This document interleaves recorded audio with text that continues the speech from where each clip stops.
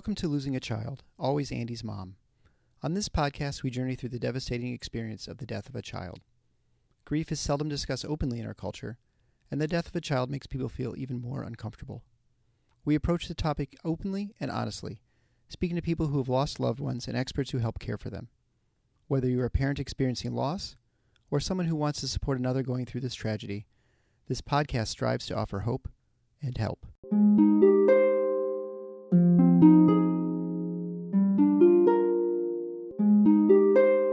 Welcome to Losing a Child, Always Andy's Mom. I'm Marcy Larson, Andy's mom. Thanks for joining me today as we discuss grief and healing after losing a child. In today's inaugural episode, I speak with my husband, Eric, about our experience over the last year after the death of our son, Andy. Thanks for coming on our first show. Well, Eric. thanks for having me. I do want to thank you for helping make this whole podcast possible. You were certainly my inspiration to do this. For those of you who don't know, Eric is an anesthesiologist, and he started his own podcast about a year and a half ago, and he puts out weekly episodes on healthcare issues. Mostly weekly. Mostly weekly, almost always weekly. And anyway, because of that, after we had the death of our son, Andy, I decided to look into listening to a podcast on losing a child, and I found that there was none. And Eric, you thought, certainly I just didn't know what I was looking for, so you started looking, and we both determined that there really isn't one. There are some great podcasts on grief, and sometimes they will talk about losing a child, but nothing that is focused on that directly. And I do feel like it's a unique experience that people need support and help getting through. So that's kind of the background on this show. And I think we'll start off today just by talking about our son Andy and who he was, and then about what happened to him that night. So if you want to start just talking about Andy, that would be great. Yeah, so the hardest thing is always describing someone. So Andy was 14. He passed away mid-August, the 15th of 2018. So a little over a year ago as we're recording this. He was the middle kid of our two. Catherine's 16 and Peter was 12 at the time. So they were 2 years apart. Sort of, we always joke we had the 2-year plan. We had a foster son, Valeriano, and we got him when he was 17 and a half. Kind of a long story there, which we won't get into, but so we kind of had a family of basically 4 kids at the time. And I guess he was 18 or 19 when Andy. He actually had just turned 20 right. The day before the That's accident. Right, his birthday was the day before, right? So he just turned 20. That was kind of the last thing we did as a family is celebrate Valeriano's birthday. Right, and so Andy's was a small kid. He was not yet gone through puberty, really, and so he was always a tiny kid, all growing up. Which always bothered the him smallest kid in his class. Yeah, always the smallest kid in the class. We're out in West Michigan, and people tend to be really big here too, Dutch heritage, and so it sort of exacerbated his shortness. It bothered him a little bit. I think he got probably picked on a little bit at school because of that. He was also a very kind, gentle kid, and so I think that's sort of why which made him great, and he was a fantastic brother for his sister and his brother. You know, if I had to pick out some things to describe him sort of as in our family, he was the energy and he was the glue. So he was the thing that sort of tied everybody together.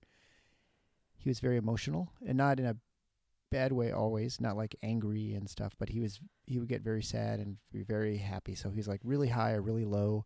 Yeah, he would get frustrated with himself. If he didn't do well at something.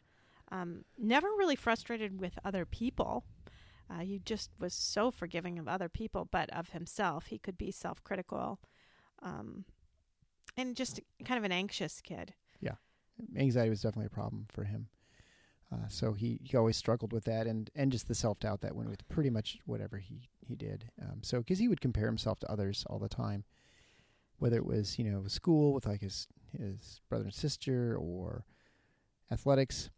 Although, I mean, I think he had a pretty good understanding of who he was athletically. He wasn't a great athlete. He loved playing games. He loved being on a team. He loved it. He loved just the camaraderie and he never would complain. I mean, he'd play in a soccer game and he'd play like 5 minutes or something and, coming off the bench. And he never, I mean, some people would say they would not complain about it, but you could tell it bothered him.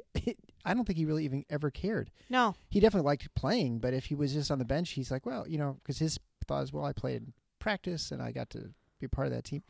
It was weird. He just loved being part of the team. Yeah. He loved his teammates. In general, his teammates always loved him too because he was their biggest cheerleader. Yeah, and he always. didn't complain. He wasn't like he wasn't jealous or fighting with them for playing time and stuff like that. Which I don't know. I mean, maybe that's a bad thing in some ways. You want someone to fight, but he would always try really hard and do whatever he could. But he just never complained. So he wasn't a threat to people, I think, and he was always so encouraging. So it's hard to get really upset with the kid.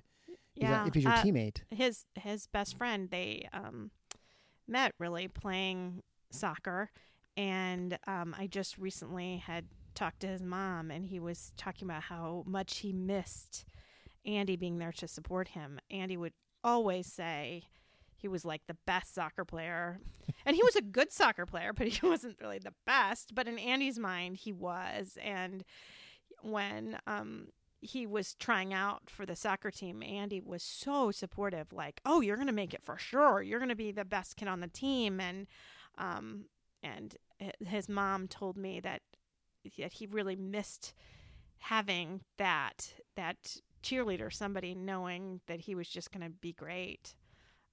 They were going to different high schools, actually. Andy was about to start at the West Michigan Aviation Academy because he wanted to be a pilot.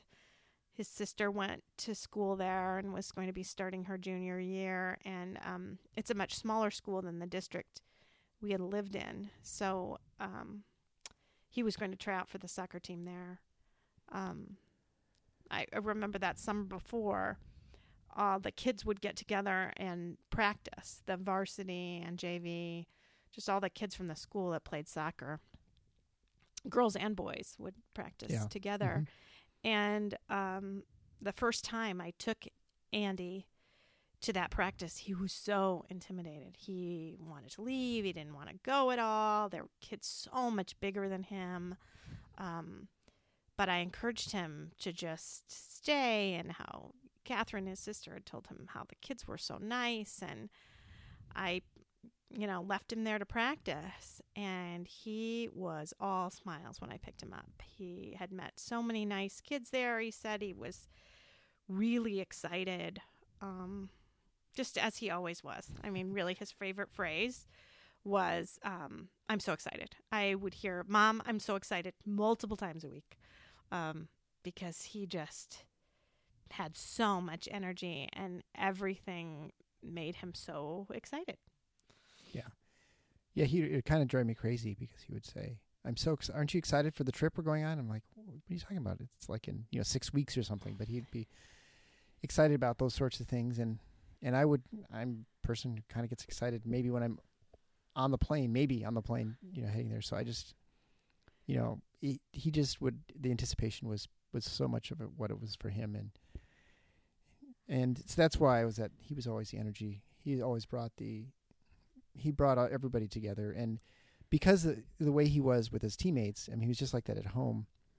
So he was his siblings' biggest fan, and he would talk about how great they were. They're my daughter writing, or Peter playing soccer as well, and how smart they were, and all those sorts of things. And so and there wasn't an ounce of really.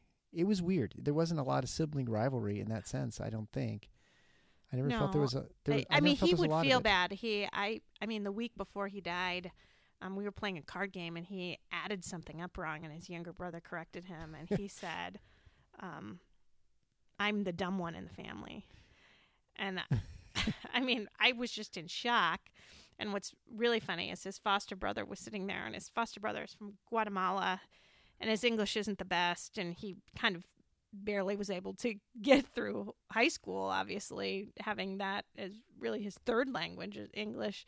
And he said, we both the dumb one, Andy, and gave him a high five across from the table. And then Andy started laughing. We all started laughing, and we just went on with the game like nothing. So anyway, he could get down on himself, but was pretty easy to get back up, actually. Yeah, and when we brought Valeriano into the family, we brought a kid who was 17 and a half years old. He had some medical conditions, and anyway, he was from Guatemala, like Marcy said. And it was like Valeriano had always been in the family. It was very weird. Within really the same day, he's like, okay, I got a new brother. And it was weird. He was much more accepting than I was. He was so thrilled about it. Our dining room table seats 6 people, and we've only had 5 in our family. And he said, "Oh, now we get to fill all the chairs at the dining room table." And he really loved Valeriano before he even arrived. I mean, as the rest of us were anxious, I was anxious about bringing this medically complex teenager into our house who really didn't speak that great of English. And Andy was just all over it, ready. He said he probably plays soccer. He'll be able to play soccer with us. He'll be able to do this and that, and just loved him right away. Yeah. Well, he loved everybody. And that was Andy, I think that's the one defining characteristic is just his love. Yeah. I do want to tell a story about him as a little boy that has really struck me now after he died. He was 7, and he had drawn a picture at school of his family, and we were driving home in our minivan, and he said, "Mom, I drew this picture. I can't wait to show you." Okay, I said, "Well, I can't look at it while I'm driving, but as soon as we get home, I will." So I open up the van door to get him out, and he proudly unrolls this big picture. And I look at it, and it's got a big tree, and it's got a family, and the sun up in the corner. And I look at it, and it's a family of 4. And I'm thinking to myself, who did he forget to put in? Did he forget to put in his brother, his sister? What's going on? And I said, "Andy, why are there only 4 people in the picture?" And he said, "Well, that's you and Dad and Katie and Peter." And I said, "Well, where are you?" And he said, "Well, I'm in heaven. I'm not going to grow up all the way." And he was so calm and content with that. He wasn't upset about it at all. He just said it very matter-of-factly. And it freaked me out completely because he seemed so sure. And I thought, oh, dear God, please no. I wouldn't be able to handle this. No, no, no, no. I threw away the picture as soon as he kind of forgot about it because I didn't want to look at a picture of a family of 4 because we had a family of 5 and I had hopes and dreams for him and he was going to grow up all the way.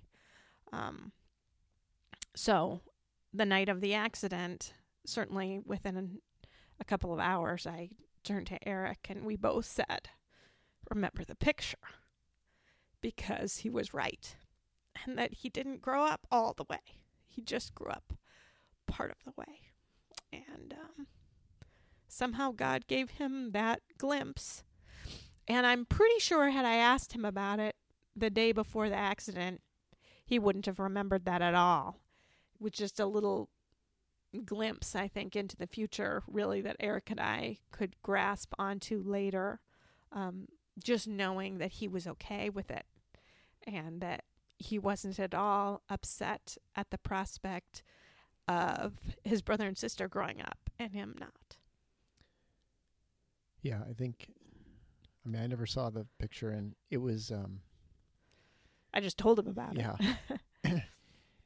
And I don't think I remembered until, of course, the night of the accident. You mentioned it reminded me that and because I know it really bothered you because you'd seen it, and he was again so sure of things, and you told your friends and told them how much it bothered you, and of course they recalled afterwards that, oh yeah, I do remember you talking about that.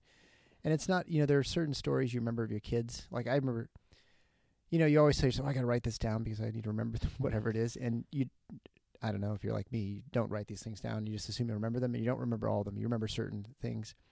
That's the kind of thing that you intentionally don't remember. Like you remember the funny things they do or say, when they're whatever, a store, they do something. I remember Andy on the train talking about why are girls and boys different? Why doesn't Katie have different body parts, right? Like, and announcing the entire train when he's like 2 or 3. It was really pretty funny. But those things you remember, but you try not to remember those things. But at certain times they come back to you. But and even a week and a half before he died, we were up north at our cottage, and they have fireworks shows that you can see by boat. And so they had the fireworks, and we went as a family. And what's unique about this time is that most of the time we have other people with us, other family members, either Eric's parents or his sister and family. We had friends up last year. But this year, it was only the 5 of us. Even Valeriano stayed back home and was working. So we all climbed in the bow of the boat and all laid together looking at the fireworks. And I remember thinking to myself how content I was. And I thought, you really have to enjoy this moment because pretty soon they're going to grow up and they won't be here anymore. And, I knew we only had 2 more years with Catherine before she went off to school. And I thought, enjoy this. Enjoy this. Remember this forever. And I didn't realize that I think really why that happened to me was so that I could remember it just a week and a half later when he would be gone. So I guess we'll talk about the accident a little bit. I think it was, it's obviously unexpected. It was just a typical day. We're driving to the baseball game, minor league game. We used to go to games all the time when the kids were littler, but as they got bigger, we weren't able to make as many games because kids just have other stuff going on. And Marcy had a work event where they, rent a little platform that you get food and before the game and you watch the game. And you could eat as much food as you want, which the boys were thrilled about. Teenagers, you can always get them there with unlimited food. There are buffets, right, of stadium food. And so we were, I wasn't planning on going, and then I unexpectedly, even though I was on call, the OR was not busy, and I got out really early, and so I called Marcy and said, hey, I can make the game. Do you think I can get another ticket? And she found a way to get another ticket to go. So we had to stop at her office. Catherine had a violin lesson. She had a driver's license, so she could go take herself, so she didn't go to the game with us. Valeriano was working as he was at this point because he graduated from high school, and now he's working like crazy. And so just the 4 of us. Yeah. It was going to be the 3 of us. I remember asking the boys if they still wanted to go because, it wouldn't be the 6 of us. It'd just be 3.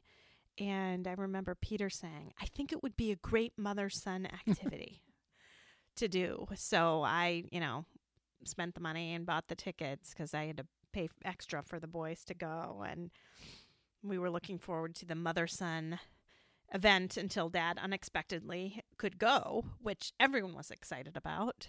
Yeah. So, and I hadn't been to a game. Well, none of us had been to a game. We actually I got tickets for the game 2 days later. We just got, I think, a Harry Potter night or something like that. Yeah, right. And we were supposed to go on Wednesday and Friday that week. So, but Catherine was going to go to that one because she's a big Harry Potter fan. Anyway, so we're on our way to the game. Well, I am going to step back just a minute because we forgot to talk about Andy and his soccer. He ended up making the JV soccer team, which he was absolutely thrilled about. He practiced with those kids all summer. I brought him to the tryout, and he was so nervous that he wasn't going to make that team. But we said his favorite Bible verse, which is "Be still and know that I am God." Psalms 46 verse 10. And so we said that very slowly and methodically, like we always did, to try to calm him down before having to go to this tryout. And I picked him up a couple hours later, and he was all smiles. And he said, I know I'm going to make the team. He said, I am not the worst kid on the team. I know I'm going to make it.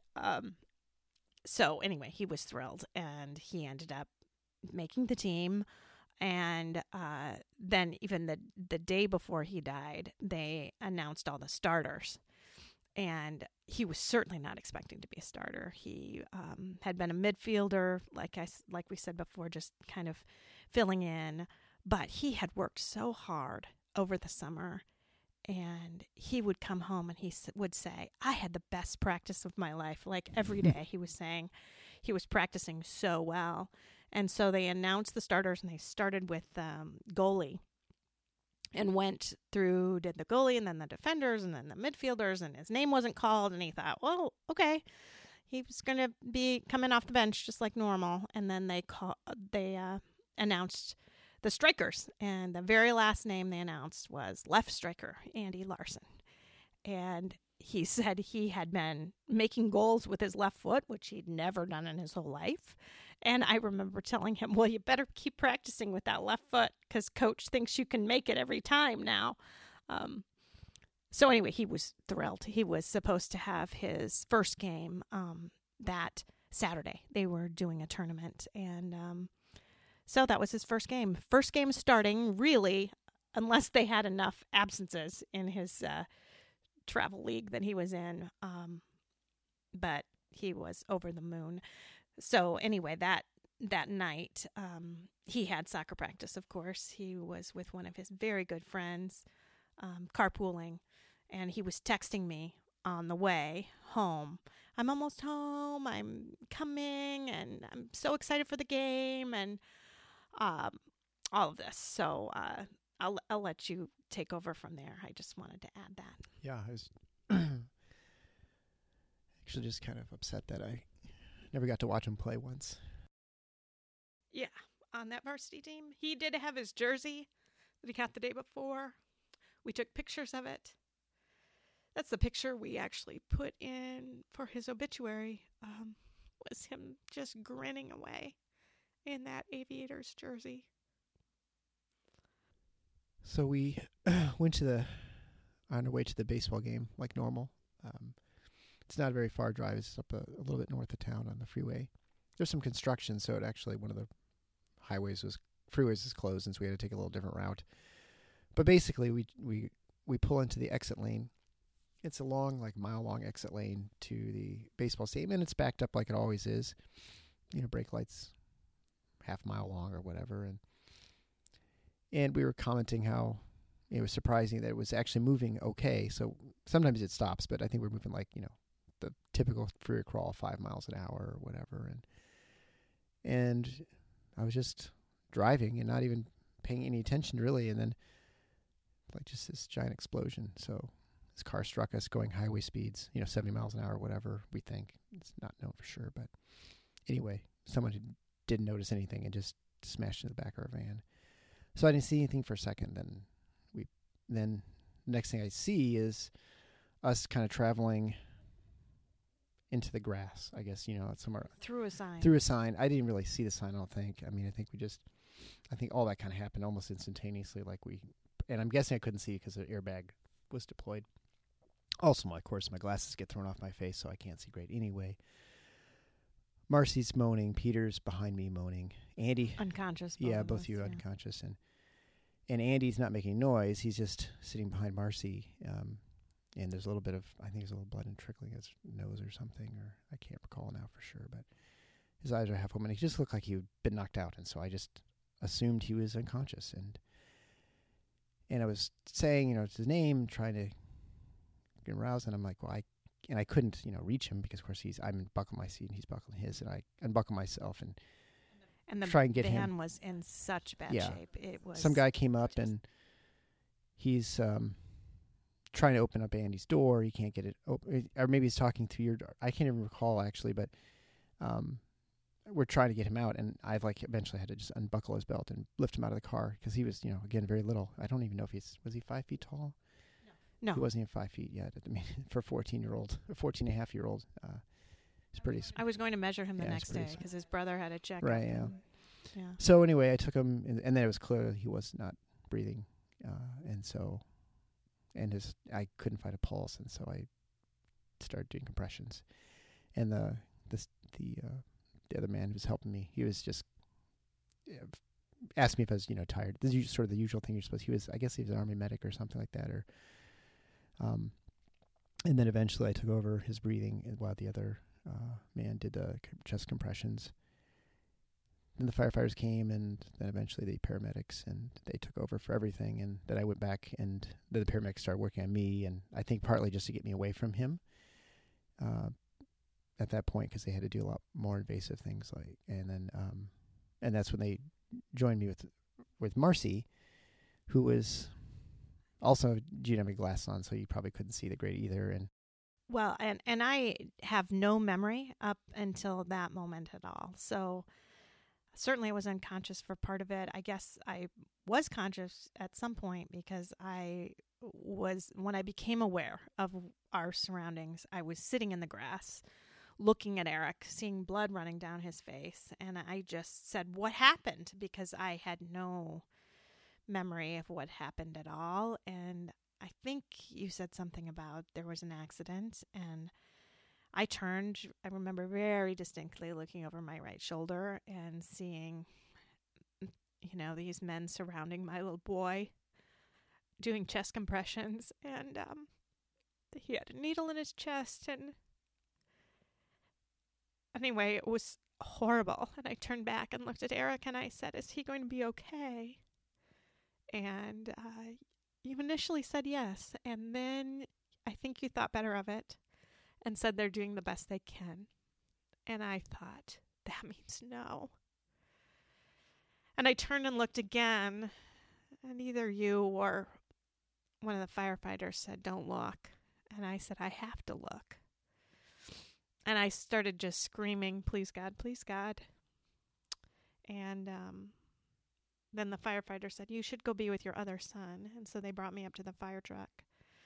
And I sat with Peter, who we later learned had watched everything. I think he came to quite a bit earlier. He saw his dad take Andy from the car.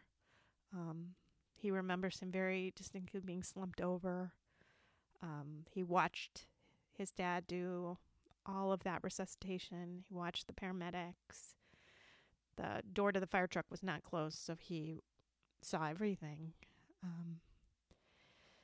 And then I wasn't in the fire truck very long, and they said I needed to go to an ambulance because I needed to be checked out. And so I just was numb. I walked over to the ambulance. Couldn't even see Andy at that point. But I expected them to put me on a gurney and check me, but they didn't. They set me down, and they sat Eric down right next to me. And this moment I'll never forget is when the paramedic came in and said, "Despite our best efforts, we were unable to save your son." And they went to the hospital, all three of us. And we started calling people and telling them. I remember saying, calling people and saying, "We've been in an accident and Andy's dead." And every single person said, "What?" And I had to say it again every time. And that was hard. And we stayed in the hospital overnight because Peter had a concussion, and so we were in the children's hospital. And I'd had a concussion. Yeah, but they weren't as concerned about you, I guess. I think they were okay with, they were going to admit me, but I think they then thought we should be together as a family. And as long as I was going to be in a hospital room and someone would be there, it would be okay. We had loads of people in the emergency room. I had called my nurse shortly after the accident and told her what happened. And I think almost everybody immediately got in their cars and drove to the hospital. It was just full. Yeah, I don't think anyone stayed for the game at that point. No, I don't think so. And our poor daughter, Catherine, was, just at home. And we did get a hold of our pastor to go and pick her up at our house. Unfortunately, in the meantime, someone had called from the hospital. They didn't tell her, certainly, that Andy had died, but she knew Peter was hurt. She knew her dad was talking. She knew I had just woken up. So she knew something really bad had happened.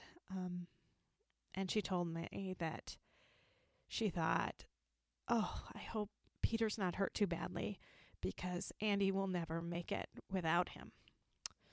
Because they didn't say a word about Andy. And so she just assumed that he was fine. So she was obviously quite shocked when the pastor came and had to tell her her brother was dead. And then, longest night of our lives. Yeah. We slept, cried constantly, wailed about everything. Yeah. Everything you can imagine. Just disbelief, really. I know those next days were just a blur, you suddenly have to plan funerals. You have to plan your... Got a cemetery plot. All sorts of things. You can't plan those sorts of things. No. Our friends did a lot for us. A lot. Yep. Yeah, we had great friends who helped do all that stuff that needs to be done that you couldn't really think about doing. I mean, aside... I couldn't even do my hair. I had to have one of my friends help me do my hair. I couldn't do anything. So it was important to have friends there with us, walking with us. Mm-hmm. I had a friend help me write the obituary because I just couldn't do it. Yeah, I mean, without other people, we wouldn't have gotten through things. I guess you do. I mean, I think you get through it just not as well as you would otherwise. It makes a difference. It's strange how everything is hard afterwards. I feel like I can't do anything. I couldn't think. I just was numb and in such disbelief for so long, just thinking this absolutely couldn't be happening, and at any moment I would wake up and everything would be fine. Yeah. I still feel that way oftentimes. When you think about it, doesn't seem possible. It's been a year now that he's been gone. Except that 2 days ago it was March of the year. Yeah, things feel different. I mean, when you're in the family, it's not the same, obviously. And you're always dealing with the repercussions of him not being around. So, I mean, that is real, but it still feels like he should still be around. Yeah, because he was just so alive. He was, it's not like he got sick and we watched him dwindle away. He just was talking about reading Lord of the Rings 1 second, and the next second he was gone. So, but what I really want to focus on this podcast is how to get through and how to help people through. And obviously we're still in the midst of that. We went to our first support group for bereaved parents 22 days after he died, which was really soon, much sooner than most people I now know. But I remember thinking, I shouldn't be here. This isn't happening to me. I don't belong with these people. I should just leave. Andy's fine.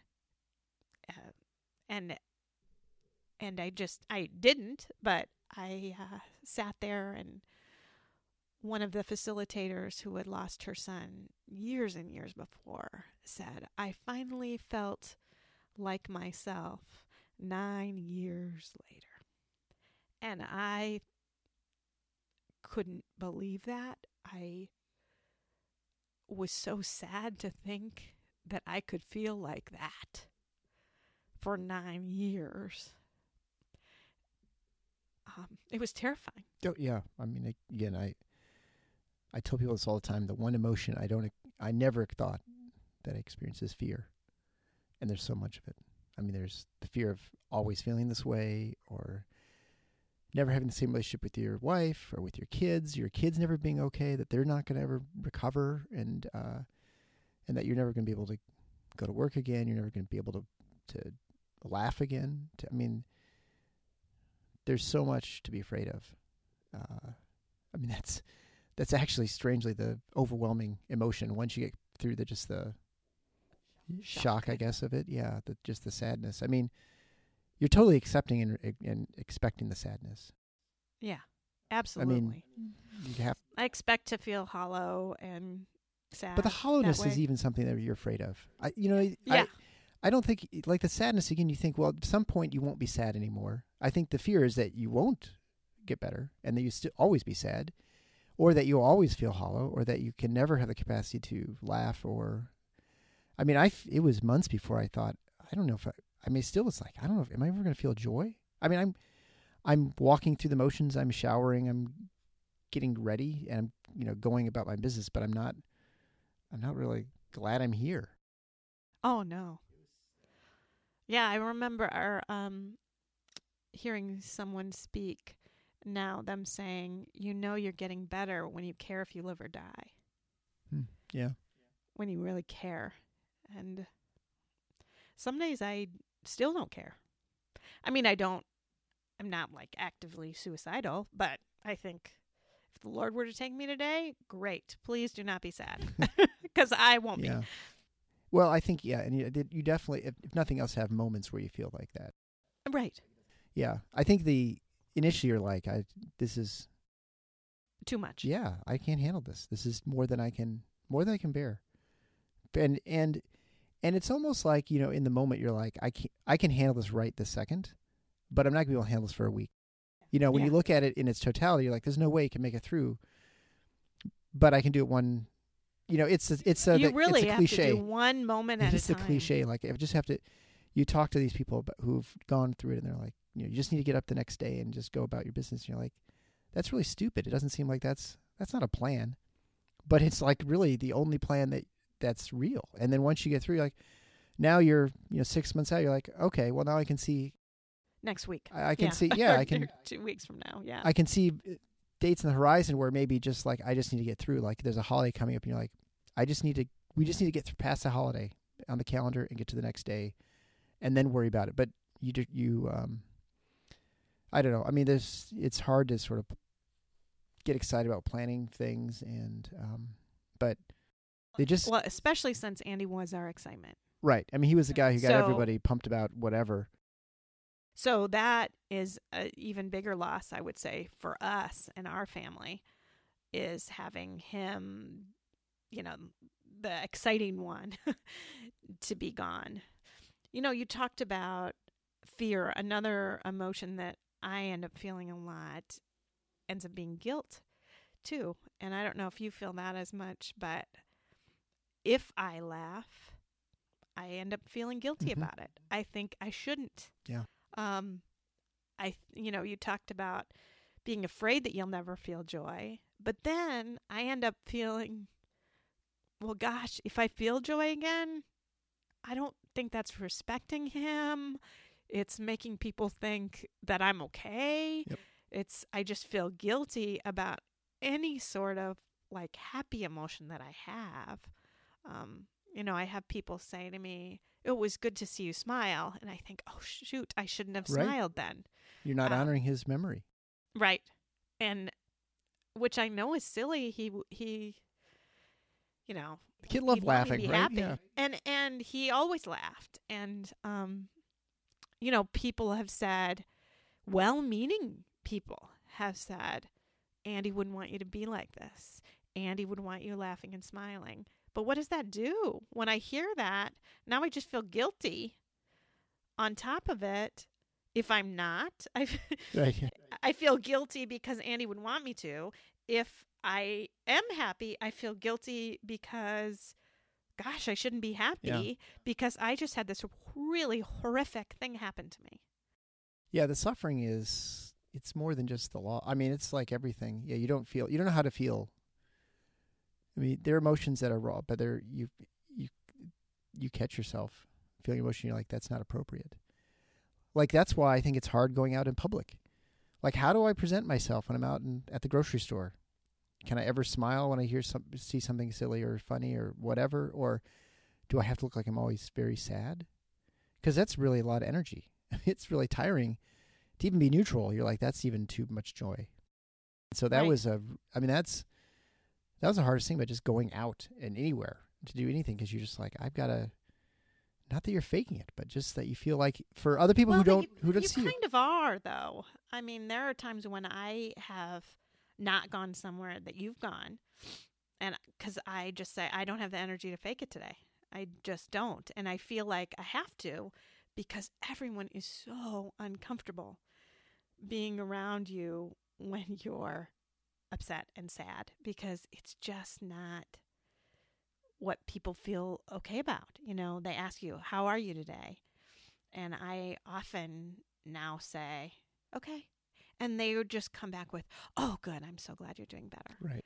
And I'm just saying, okay. I'm not really okay. I'm anything but okay. But, I say it because what am I going to say instead? Cruddy? I'm doing terrible? I mean, you don't want to say that. Because you're basically forcing them to make a decision to talk to you about it, which you're guessing they probably don't want to. Right. And I think, it's maybe unfair to others just to always assume that they are not okay with you being, Yeah. you make the assumption that, well, they're expecting me to be sad. And so if I say anything but like, well, it's terrible, they're going to think, oh, what a jerk. He doesn't care about his son who just died or something. Or, maybe people aren't as uncomfortable. I'm actually surprised. There are absolutely people who are very uncomfortable with me being sad when I, at work. But what I have found, I think that has been, well, our work situation is different. I think, I went back to work fairly soon afterwards, within about a month and a half or so, I think, or a month after Andy had passed away. Very limited roles. I didn't take call. My group was really great about sort of protecting me and making it real easy for me to ease back into some sort of normal routine. Yeah, you just went to a plastic surgery for center. a month, and I just dealt with the same people, and so it's a very small, number of people who work there, and so after your first couple of days, you've kind of had the recognition of what you're going through, and then they know how you are, and they're just happy that you're able to sort of function. And everyone is overall very forgiving, and I found, and what work has helped me more than anything. So I think there's the distraction component. So it occupies your mind. You've got a job to do, whatever it might be, and so it provides you some purpose to get into a way of passing the time where you're not forced to think about Andy all the time. Although all the time you think about him and various things that come up. Maybe less so now than it was initially, but. The one thing I've noticed with work that's been the most helpful, especially I've noticed it more recently, probably the last 6 months or maybe less, is that generally speaking, I'm surrounded by people who care about me and who love me. Now, they not like, deep, intense love or something, but as you care about someone who you work with. I mean, I think, if you walk to the grocery store, no one there cares how you're feeling. Like, you can honestly walk to the grocery store, unless, people you, but for the most part, not a single person there cares what's going on in your life. I mean, honestly. But I guarantee everybody I work with, they do care on some level, and they want me to be okay. And it is helpful because even though they may not want to necessarily talk about it, some do. And the fact that everybody there is around you and surrounds you, wants you to be okay and to be successful in life or whatever, it is comforting. I mean, being around all those people, because there are times when you'll talk about grief or there's something happens in their family, and now you're sort of a resource because you're going through something hard, whether it's kids with drugs or a parent's having problems or someone's got problems with their spouse, whatever it might be. You've gone through hard times, and so if they can talk about their hard times and going through things, and I think there's definitely a level of curiosity on some people on just what it's like. I mean, I had a nurse I talked to the other day, and there was actually a couple of them, and I was just talking about, I'm fairly open about talking about this when people are okay with it and I'm feeling all right, but just what it's like to go through, what the grief is like, and what it's like to try, what's helpful and not helpful. And and people are genuinely interested in sort of what to do and how to respond. And these are people who care about me, again, on some level. We're not besties or something, but just the fact that I am that they care enough, it makes it a lot easier just to get through the day. And there are opportunities when you can talk about it. And I think, I was just reading a book recently. I've just now started reading books about grief. We had stacks of books. We have like 50 books at home. Yes. And we had 7 copies of one book. Right. And the last thing you really want to do when you have no energy is to read a book about people being sad. Because now, I'm at the point, and I wanted to play board games, actually. Yeah, well, you just want to distract. You just want time to pass. You just want to get to the next day and just survive. But I thought, so I started reading this book, and there was a passage in there about the sadness and in people who come up to you, they say, well, I don't want to make you feel sad. And I'm like, you know what? I'm kind of sad all the time. Now, I might cry because we're talking about something that makes me, but I was still sad anyway. I still mourned the loss of my son. So you making me cry, it was still, I mean, I'd even say we are that way around each other still. Like, you don't want to make me cry. I don't want to make you cry. And honestly, it doesn't bother me. When I start crying and you start telling some story about Andy and I start crying, I'm like, well, it's okay. I know if I start crying in front of other people, they always say, "Oh, I'm so sorry. I didn't mean to. I'm so sorry." And really, what I want more than anything is to still have people talk about Andy.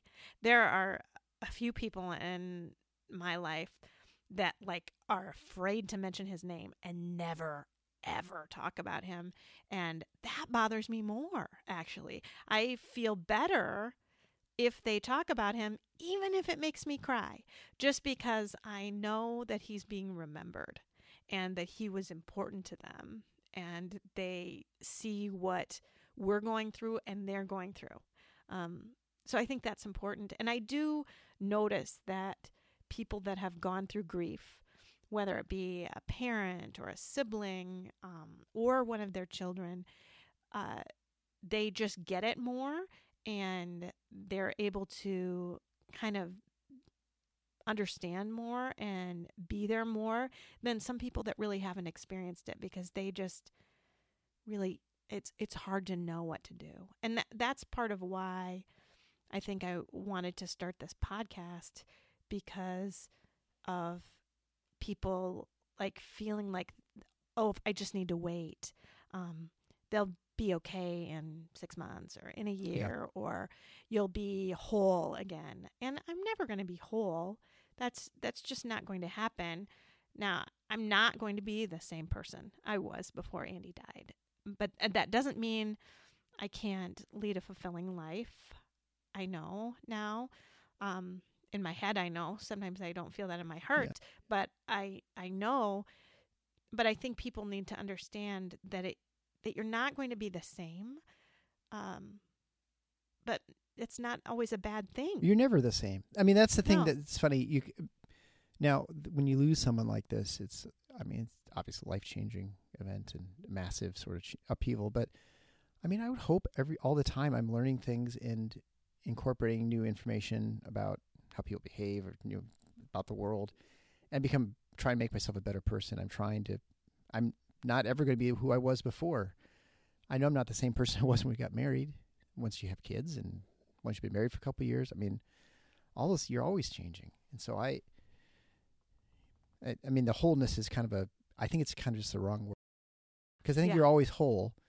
You may feel like part of you is missing. Yeah, I do. I do. Yeah. Certainly. I mean, I feel like I'm missing things, but I still feel I'm the whole person. It's just it's a crappier version sometimes than what I want it to be, but it's definitely, I don't know. I mean, I just, the terminology we use is, the problem is, it's just the language is not adequate to sort of convey how you feel. I know I've read many times now, if you lose your spouse, you're called a widow. If you lose your parents, you're called an orphan. If you lose your children, there's no term for that. You're just a sad parent. You're just a sad parent. It's just, it's so difficult.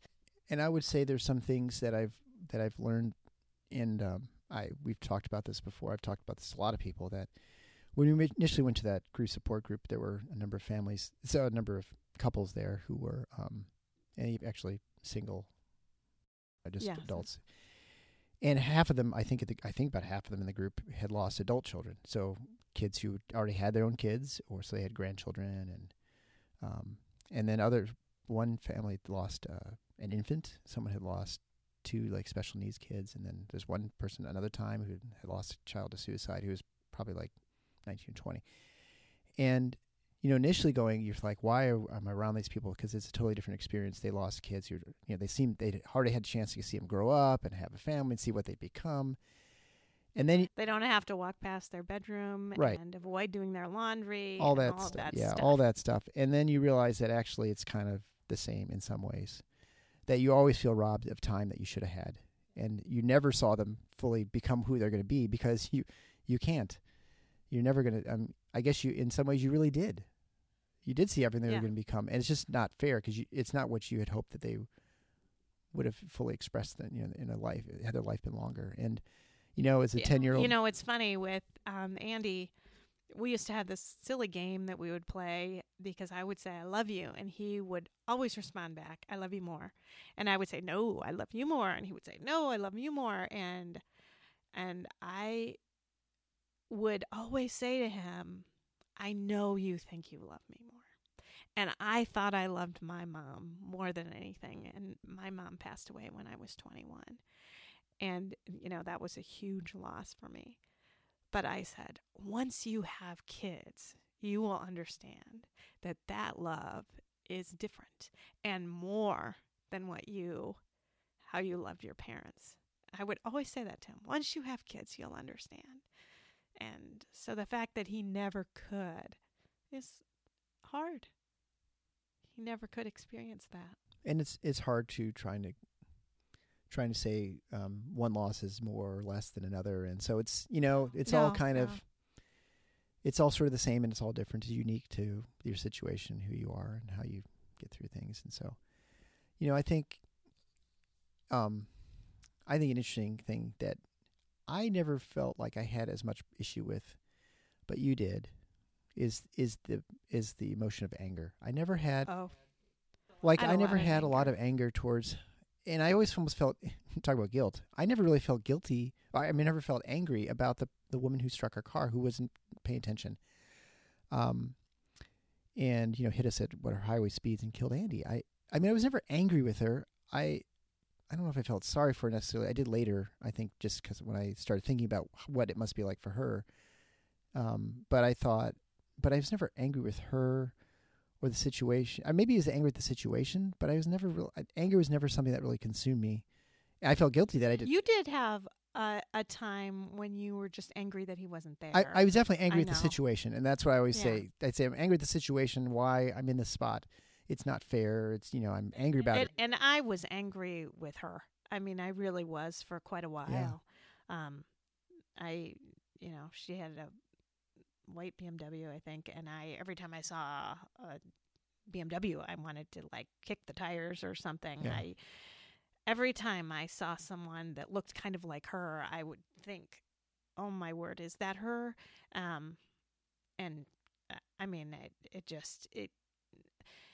think it was consuming in some ways to have that anger and anger towards God too, for taking him away and letting this happen. But in my mind, if I had the anger, then I could avoid some of the sadness. And the anger was easier to deal with than the grief and loss and sadness. So I kind of hung on to that for a while, for longer than I wanted to, actually. Because I got to a point where I just couldn't be angry anymore. It's tiring. It's tiring, and it's not me. Yeah. I'm just, I'm a pediatrician. Pediatricians are not angry people. We're pretty kind-hearted people, and I just didn't like myself being angry. I needed to get past that, and I did, and I fully forgive her now. And we had our day in court almost 2 months ago now, and I hugged her. She was certainly going through a lot. She had a son the same age that was in the car and had to witness that too. And she feels a lot of guilt and sadness too. And I feel for her now. And I still get angry sometimes, but I don't have that overwhelming anger anymore. And that's a nice thing to let go of. It's a lot more fun being married to you without having all that anger, because then you would let it off at people who are around you, and that's the kids and me and whoever, friends and stuff. And you were never like a mean person, but you definitely were just not. It was you're just upset and angry, and everyone deals with people who are angry, and it's tiring to try and live that way. And so to watch you to try and dealing with that was hard, because and I would try to let go of it at times, but I always then would come back to it. It was like for a while I just felt like it would be disrespectful to Andy to let go of it.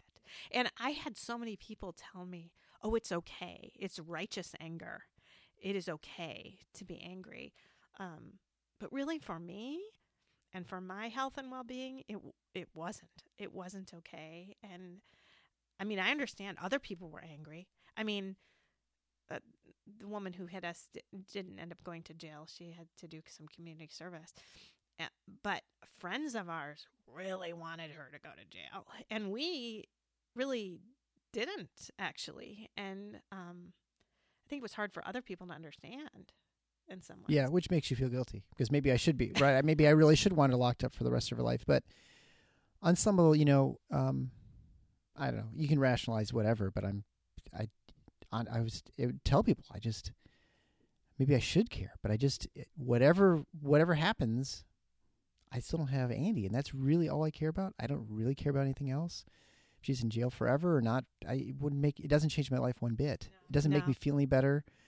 And in some ways, I go back to that picture, and I think this was going to happen. This was going to happen. We were going to lose him before he grew up all the way, and that was somehow the plan. And I still kind of think that plan sucks, but that is how things were always going to be. And hopefully some good can come out of that. And we do know that he's content. Yeah. Well, he's content now and at peace and not feeling anxiety and self-doubt anymore. So that can be, nice to know. But moving on for us is hard. And I know you've gone back to work. I tried to go back to work for a while, a few weeks afterwards, actually. I think I was still in shock at the time. But it was just so difficult. I'm a pediatrician. I see kids every day. I see families every day. I would see boys that played soccer, and I would think of Andy. I would see boys wearing a Michigan State shirt. I would think of Andy. And these are things that I always thought before. These are not different things. I would see a kid wearing socks or shoes that was the same as my boys, and I would think, oh, that's the same as Andy, and it would make me smile. But now those same things would just make me feel so sad, and I would cry between patients, and it just wasn't good. So I just cut back and did some administrative work for a while, and in fact this summer have taken the time off because the kids really, Peter especially, just told me he needed me home this summer because, his life was Andy. Those boys were together 24/7. they're best friends. In the summertime, they were never, ever apart. They played every second together, did so much together. And Peter was scared, I think, of how to live the summer without him. In the school year, he really poured himself into his schoolwork. He got straight A's this year. He would smile at school, people said. He would still laugh at school. He would have times when he would be certainly sad, but I don't think he let anyone see that at school. Only when he got home. Home was where it was hard. Yeah. And at certain occasions, like the weather changes and now it's a different season and now different things that you would normally do with his brother. I mean, Andy was sort of his son. He just kind of like orbited around him. Yeah. And Yeah, it was always a big joke in our family that Catherine needed Eric, was a daddy's girl. Andy needed me. He just was always with me, attached to me and adored me. And Peter didn't need anybody because he was always independent, always doing stuff on his own. We have since learned, really, that Peter needed Andy. He just, everything Andy did. he made maybe the most. Yeah, I think he needed Andy more than the other kids even needed us in some way. I mean, every activity Andy did, Peter wanted to do. Andy was extremely musically talented. I mean, from tiny, we went to a Trans-Siberian Orchestra concert at Christmas time, and Andy was about 5, I'd say. I think Peter was 3. And I turned to him in the middle, and he just had tears just rolling down his cheeks. And I thought, what is wrong? And I turned to him and I said, Andy, what's the matter? And he said, the music, it's just so sad. Because he was so moved by the music. And then I turned and looked at Peter, and Peter said, I'm hungry. So, I mean, music just meant so much to him. He became a head chorister for the Grand Rapids Choir of Men and Boys, sang beautiful solos, one of which I will attach at the end of this podcast, just so you can listen to his beautiful angelic voice. And Peter never loved music like Andy did, but if Andy was in the choir, Peter was going to be in the choir. And Peter has a beautiful voice as well. He just isn't as passionate about it as his brother was. So in some ways, we're seeing Peter in a bit of a new light this last year, because he's not just in his brother's shadow following everything he does. So it's interesting to see him now. Yeah, the family dynamics. Try to live without family him. dynamics completely change. Yeah. I mean, it's not any different than probably a kid going off to college, and then you start seeing the other kids in different light because they no longer have the older sibling there, you know. So it's similar to that, I guess, in some ways, but different. Yeah. With everything. But I would say the biggest, I've learned too that people have to, when you've lost someone like this, when you've lost a child, you end up having to teach other people how to deal with you. And it's not great that you have to do that, certainly, but you do need to kind of let people know what you need. Yeah. In some ways. Yeah. And I think, even just as you were saying earlier, I think just telling someone it's okay that I'm crying. Yeah. It's okay to talk about it. And you almost just have to tell those people, because otherwise they'll think that they're reopening it. So they're reopening an old wound, right? And you don't have to try to cheer me up. Right. Or be encouraging. Okay. Yeah. Sometimes if there's one thing I learned is I don't think I ever encourage you.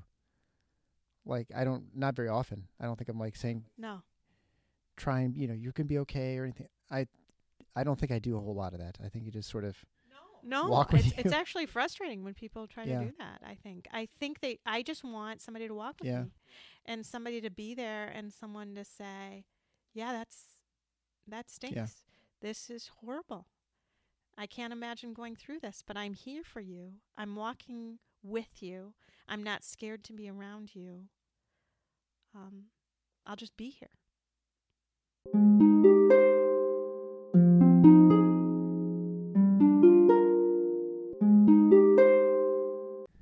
Thanks for listening to Losing a Child, Always Andy's Mom. Please subscribe to the show on your favorite podcast player. We are always looking for new show ideas. If you'd like to be a guest, know someone who'd be a great guest, or have a show idea, please email us at marcy@andysmom.com. Be sure to visit the webpage, andysmom.com, for more content, including Marcy's blog. There you can also sign up to receive updates via email. Together, let's work to inspire hope, one day at a time.